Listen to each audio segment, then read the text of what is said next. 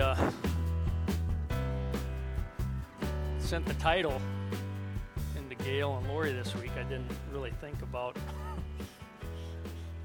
could be taken another way this winter. But if by this point you don't know to beware of a drift, I'm not sure I can teach you.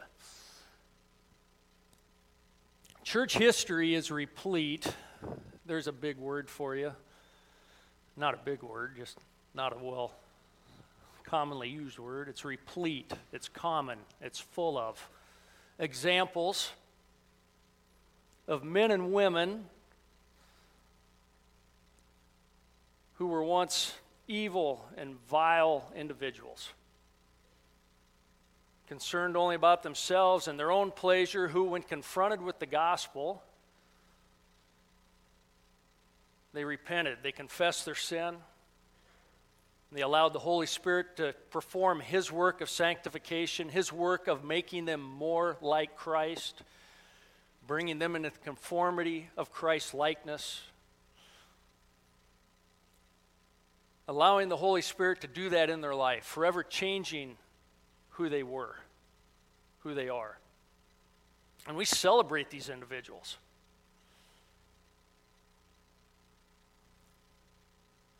Whether in seemingly ancient history or even today, when we see that kind of life change, that transformation take place. We celebrate it. We worship the Savior who saved a life from disaster and destruction. And we should. Unfortunately, we also see the other side, both in history and today. Men and women respected for their commitment to Christ and His gospel, who have been honored and followed as examples of what it means to live as Christ's followers, and yet they wander away. They embrace maybe false teaching and promote that, or they just wander off to embrace a life of open sin and selfishness.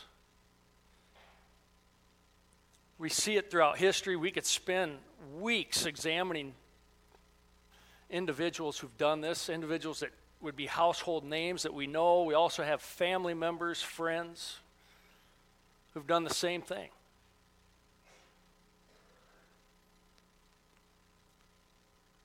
They wander off, they drift away, they fall into sin, and they damage the name and the reputation of Christ.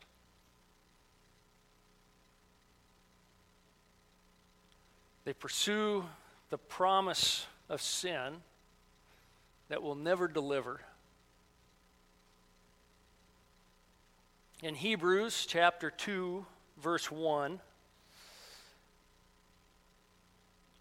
the author is following up in the first chapter. He's talking about how Jesus is better than angels. There was a time, there's a group of individuals who were pursuing this supernatural revelation, pursuing, okay, who's going to be my angel that's going to give me special insight and how to do this better? And the author is saying, hey, quit chasing angels, follow Jesus. He's better anyway.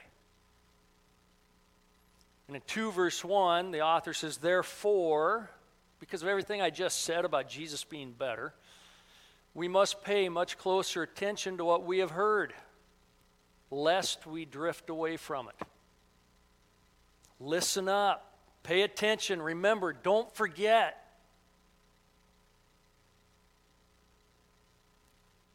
Lest we drift. Now, the Greek phrase that is translated drift, most literally would be translated slip. And it conveyed the idea of an arrow slipping from the quiver, whether in battle or the hunter. I'm not a bow hunter. I don't need another obsession in my life. But when you're sneaking into your stand, whatever, everybody just hates, and the quivers now aren't like the quivers then. But, you bend over, you're ducking around stuff, and the arrows slip out and they rattle, and every deer within everywhere runs away. But the arrow slips from the quiver. It was the idea of, and we get this, but in the mountains, and the snowpack gets so deep, and gravity takes over and the snow slips, creating an avalanche, burying everything beneath. The idea was, when you're eating or drinking and it goes down the wrong tube, wrong pipe, and you choke on it, it just slips down the wrong place. It requires no effort to slip. If you've been around this winter, you know, probably all of us, more than once, have looked up from the ground and wondered, how did I get here this fast? It requires no effort. All of a sudden, you're gone. You're done. You're down.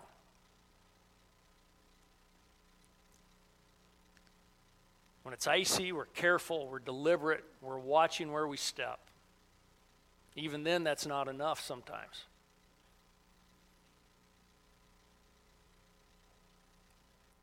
Therefore, we must pay much closer attention to what we've heard, lest we drift away from it.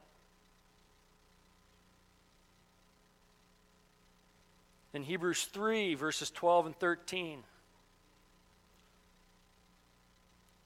take care, brothers, lest there be in any of you an evil, unbelieving heart, leading you to fall away from the living God.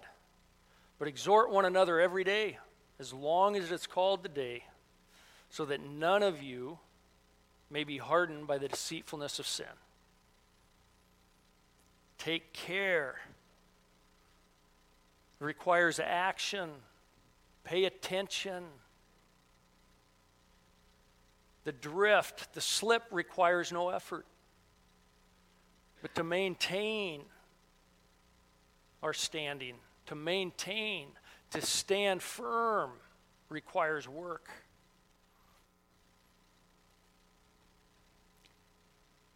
It's reminiscent, another big word. It brings to mind Deuteronomy.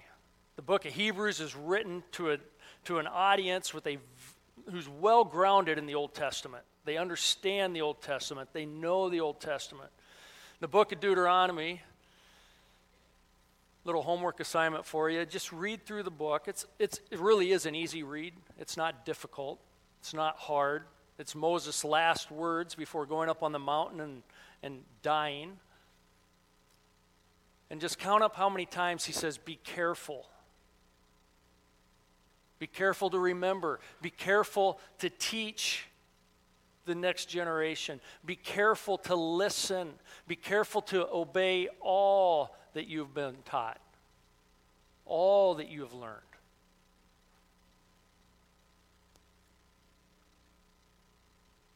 Take care, brothers, lest there be in any of you an evil, unbelieving heart. I don't think most of us, I'll just put it on me. Maybe you do realize it. I've never really considered unbelief to be evil.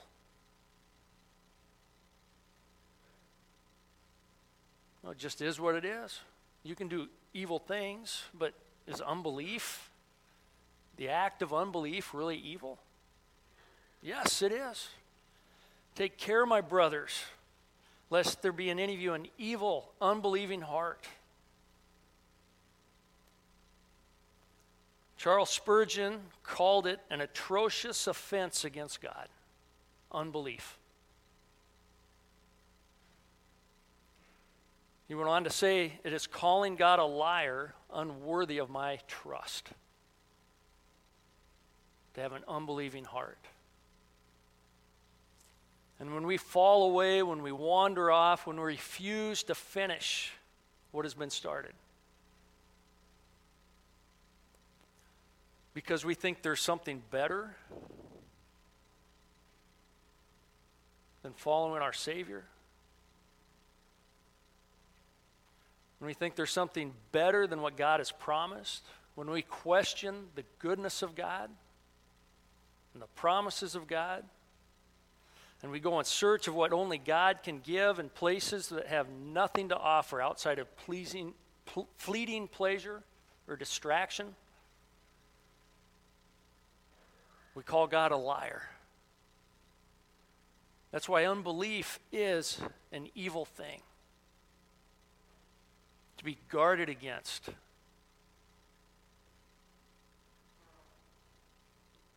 To look out for. To be ruthlessly put down in our own lives when we see it creeping in. Take care, brothers, lest there be in any of you an evil, unbelieving heart, leading you to fall away from the living God. But exhort one another every day, as long as it is called today, so that none of you may be hardened by the deceitfulness of sin.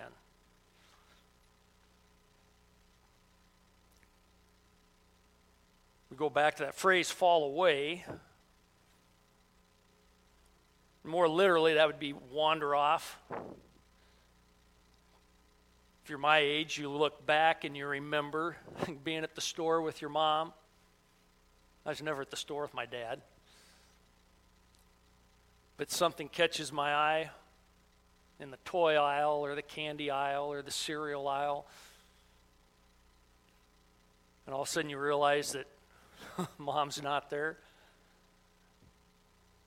Or you just kind of wandered down the aisle and, oh no, we're now, as a parent, the kid wanders off. And as scared as I was as a kid, I now realize as dad, you're way more scared when, oh no, where'd he go?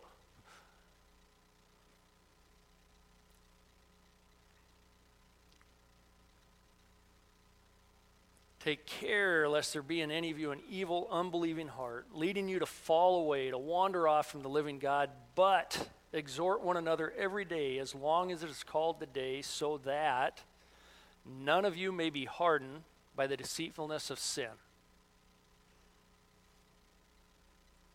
In Jeremiah 2:13,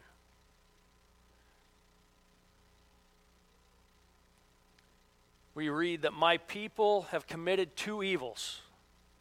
They have forsaken me, the fountain of living waters, and they have dug cisterns for themselves, broken cisterns that cannot hold water.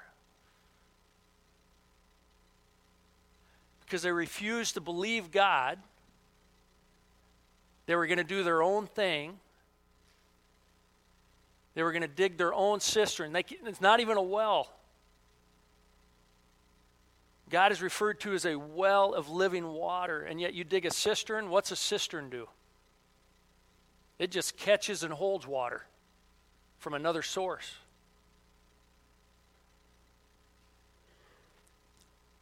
You forsook me, the fountain of living water, and then you dug for yourself holes in which to hold water. Broken cisterns that cannot hold it. We've wandered off. We've seen it in others. Maybe we've seen it in ourselves at times.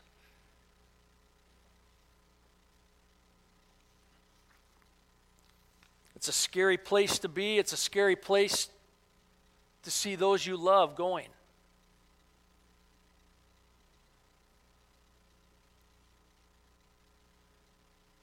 I want to leave you with three things this morning about drift.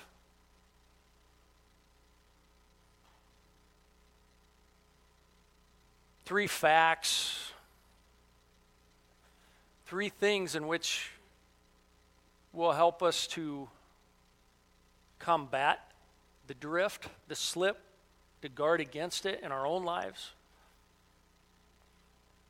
The first is this: no one is immune to drift. I don't see Jory this morning. I'm sure he's got 5 feet of snow in his driveway. But for years, we've talked back and forth, and, no one's immune to stupid. You see something goofy happen, whether it's in sports or just in life. None of us are immune to stupid. It happens. Spiritually speaking, none of us is immune to drift. Whether it was 5 minutes ago that I realized my desperate need for a Savior and I repented of my life of sin, or whether I have walked with Christ for 70 years and done everything in my power to maintain that walk and know Christ better. None of us is immune to drift. None of us is above it. In James chapter 3, verses 1 and 2, James writes that not many of you should become teachers. Now, that's not an excuse.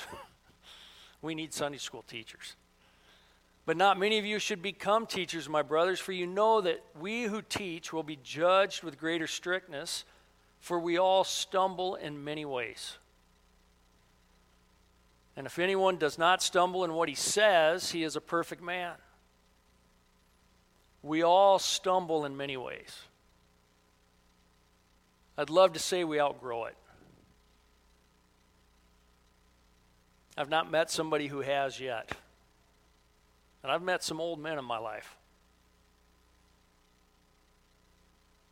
We all stumble in many ways. In 1 Corinthians 10, verse 12, therefore, let anyone who thinks that he stands take heed, take warning, pay attention, lest he fall.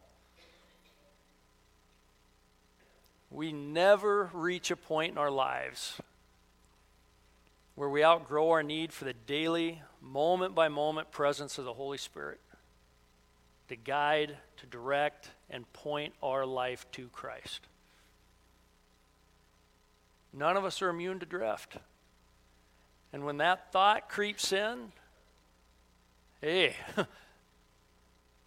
think I've arrived. Look out. When that thought creeps in, man, that sin that I struggled with my whole life, I don't have to worry about that anymore. Look out.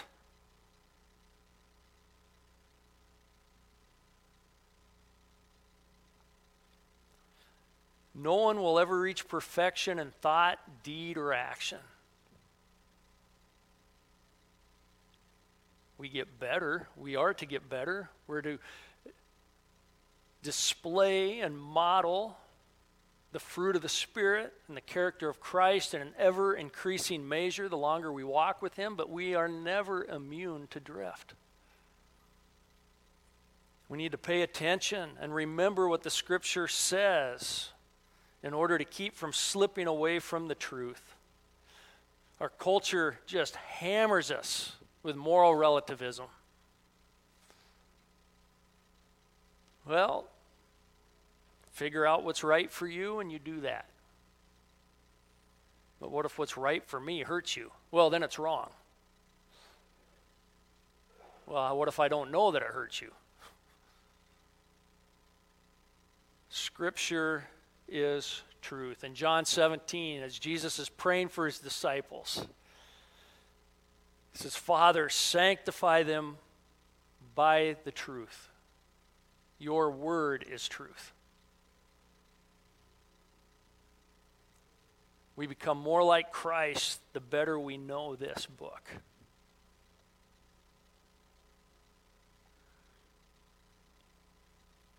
I've heard Anthony say it often. It's sold out.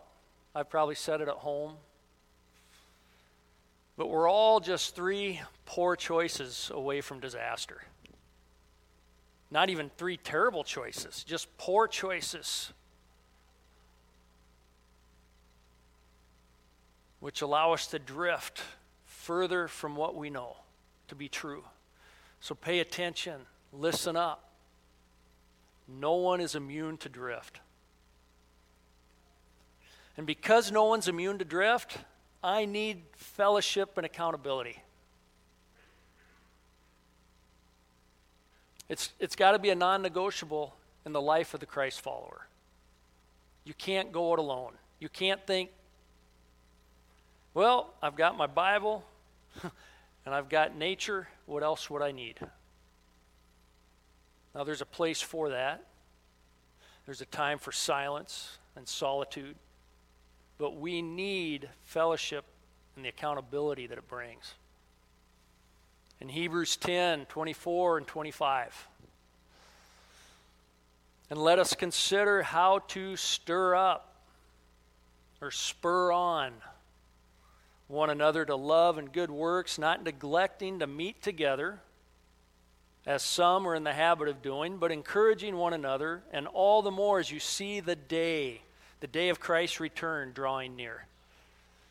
Now, 2,000 years ago when Hebrews was written, He's encouraging folks to keep meeting because the day is near. We're closer now than they were then.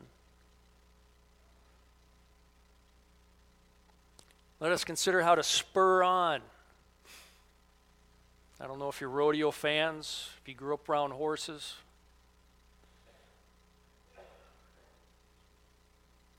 But you buckle the spurs on your boots. And depending on how good a cowboy you are, you might have them big Texas spurs with like the 3-inch spikes. I have no idea why you'd ever put a pair of those on.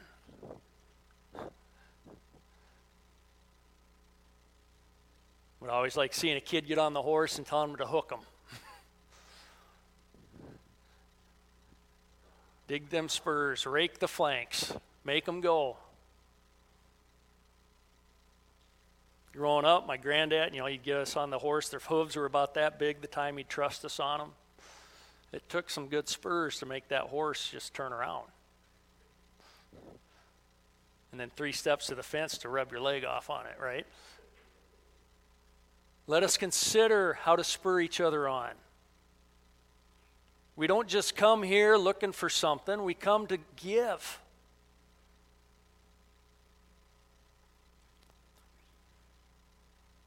In chapter 3, verse 13, it says, exhort one another every day. Encourage one another every day.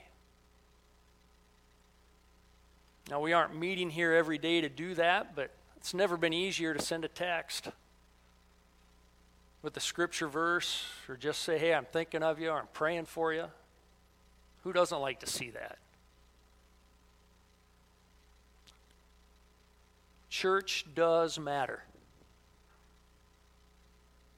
Meeting together does matter. And it's not because I say so. It's because the Word of God tells us so.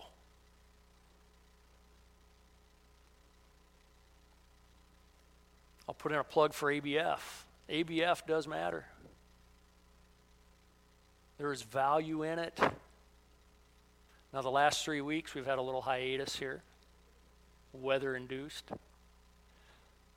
Next week, we'll be right back at it, right, Anthony? Guaranteed, no matter what.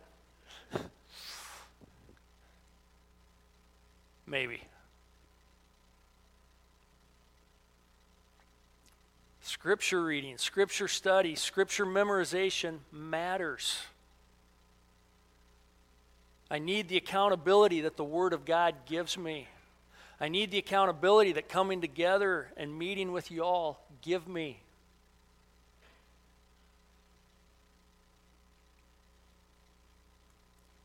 These are things which hedge us in and protect us from drift. They protect us from drifting.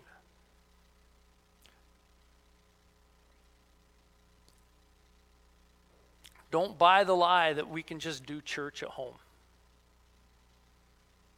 I'll just live stream it. You're snowed in. You're in good shape. I'm not talking to you.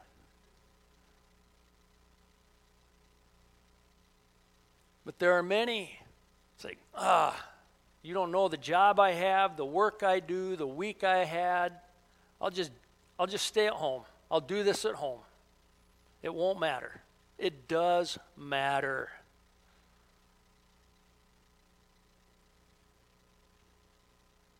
And even like this morning, when it is work to get to church.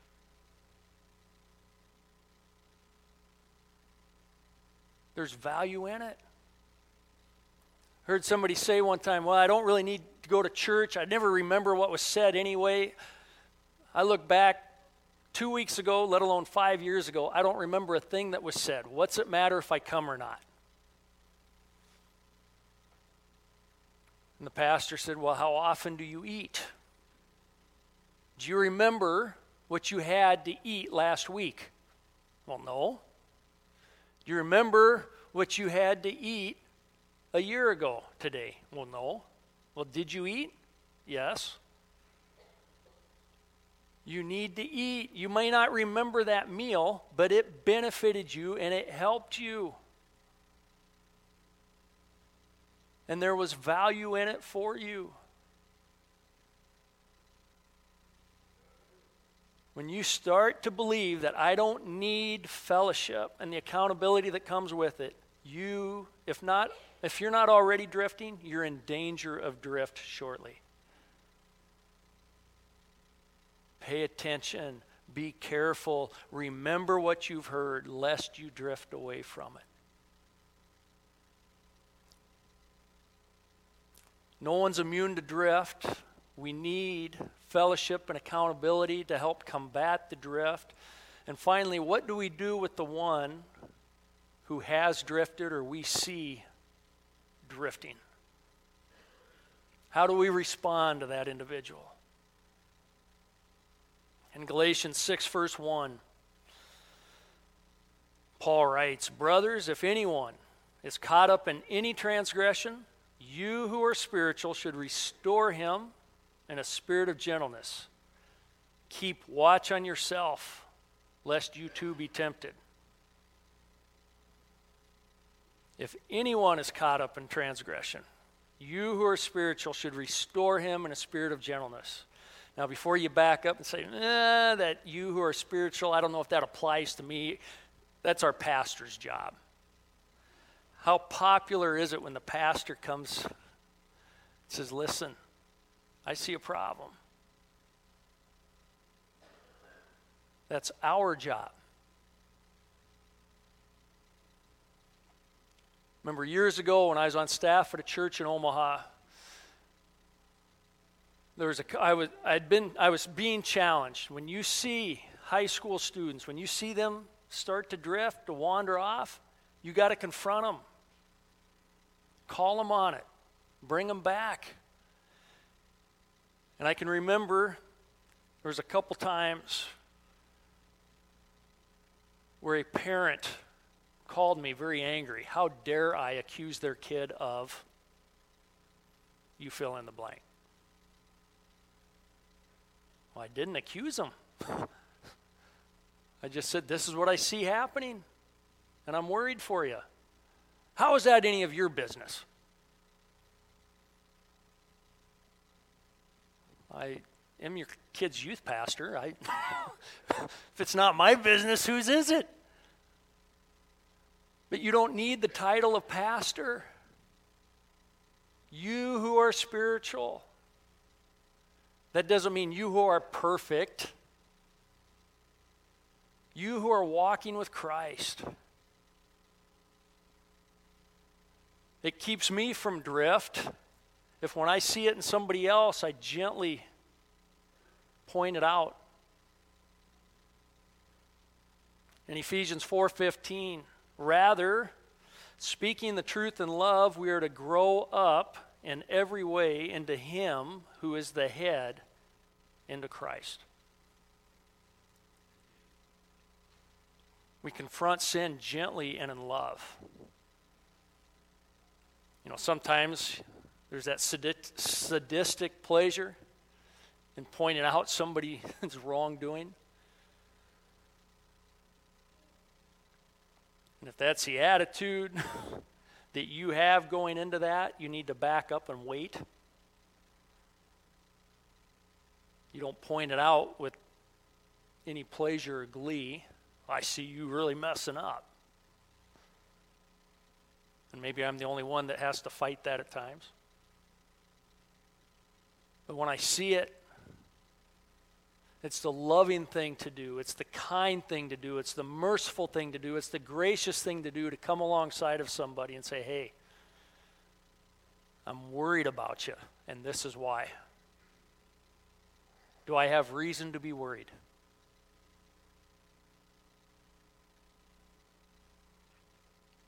Restoration is always the goal.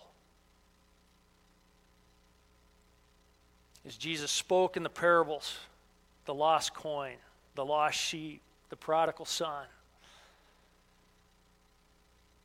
restoration was always the goal. It may not always be possible, insofar as it depends on you, be at peace with all men. That means it's on me to make an effort. It's on the other party to reciprocate.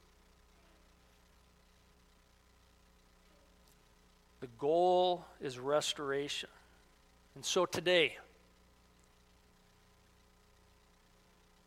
as you're moving snow, you'll have time to think.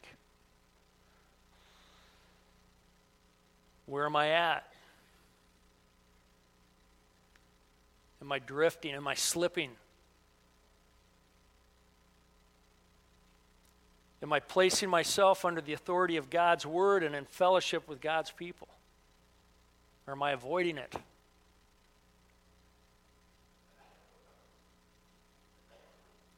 Am I warning or willing to warn those I see slipping?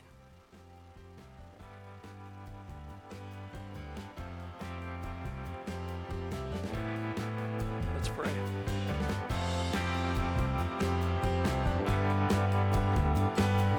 We hope you've enjoyed today's message. If you would like to know more about Bethesda Church, you can check us out on the web by going to our website, which is BethesdaMB.org. That's Bethesda, M as in Mary, B as in boy.org. Or check us out on Facebook by searching for Bethesda Church of Huron. Have a blessed day.